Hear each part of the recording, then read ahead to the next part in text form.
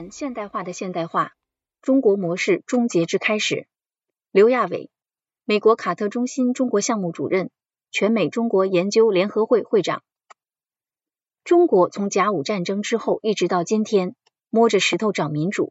洋务运动、甲午战争、光绪的改革，最后基本上定了中学为体，西学为用。到了1945年，毛泽东跟黄炎培讲历史周期论，他说我们共产党来了，用民主的法宝，可以不会重复过去的历史了。罗小朋说的时间换空间，人命换天命，也是这个意思。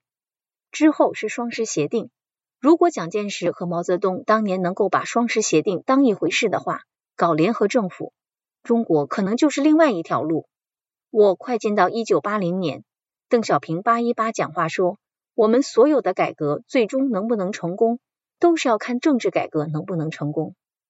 1987年共产党13大政治报告，赵紫阳提出了中国的政治改革按7步走，包括党政分开、下放权力、建立社会协商对话制度等。共产党1大到20大，没有哪一个大会对未来的政治改革提出这样的可操作的步骤。之后就有了基层民主的大跃进了。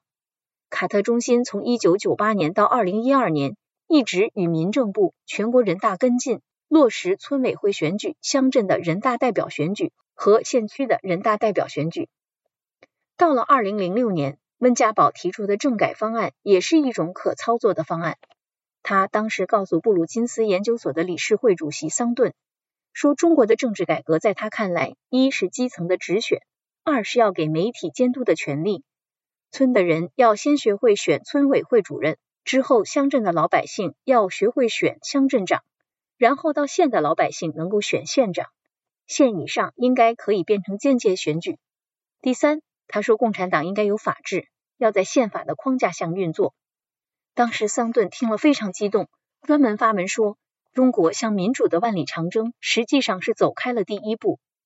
2009年胡锦涛说，鞋合不合适只有脚知道，这实际上也是现代中国当权派说的话，就是我们知道自己的民主是怎么样。2010年习近平给过大家一个惊喜，也就是习5字，在权为民所用，情为民所系，利为民所谋之后，加了权为民所受。我当时记得很多人浮想联翩，夜不能寐，觉得这是中国进入程序民主的开始，因为授权实际上就是选举，是一个过程。当时习的兴趣可能主要是新加坡模式，当然这些后来都放弃了。习近平现在的全过程人民民主跟之前的报告也没有什么区别，没有任何的新东西。从甲午战争之后的中学为体，西学为用，到现在的全过程人民民主，中国在民主化的问题上基本上是原地踏步。这么多年，卡特中心在中国做的主要是让大家讨论中国能不能搞政治改革，梳理国内一些政治改革的试点。我觉得中国的民主转型一定要有一个实际能操作的有序的办法，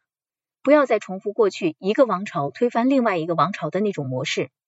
从去年10月份的四通桥到后来11月的亮马桥，老百姓发声，让大家看到了希望，说明中国的社会已经不是铁板一块。在政府的压力下，社会会不会有更多的反弹？这个反弹能不能引发中国政治上的变化？我觉得可以拭目以待，但应该不是短期会发生的事。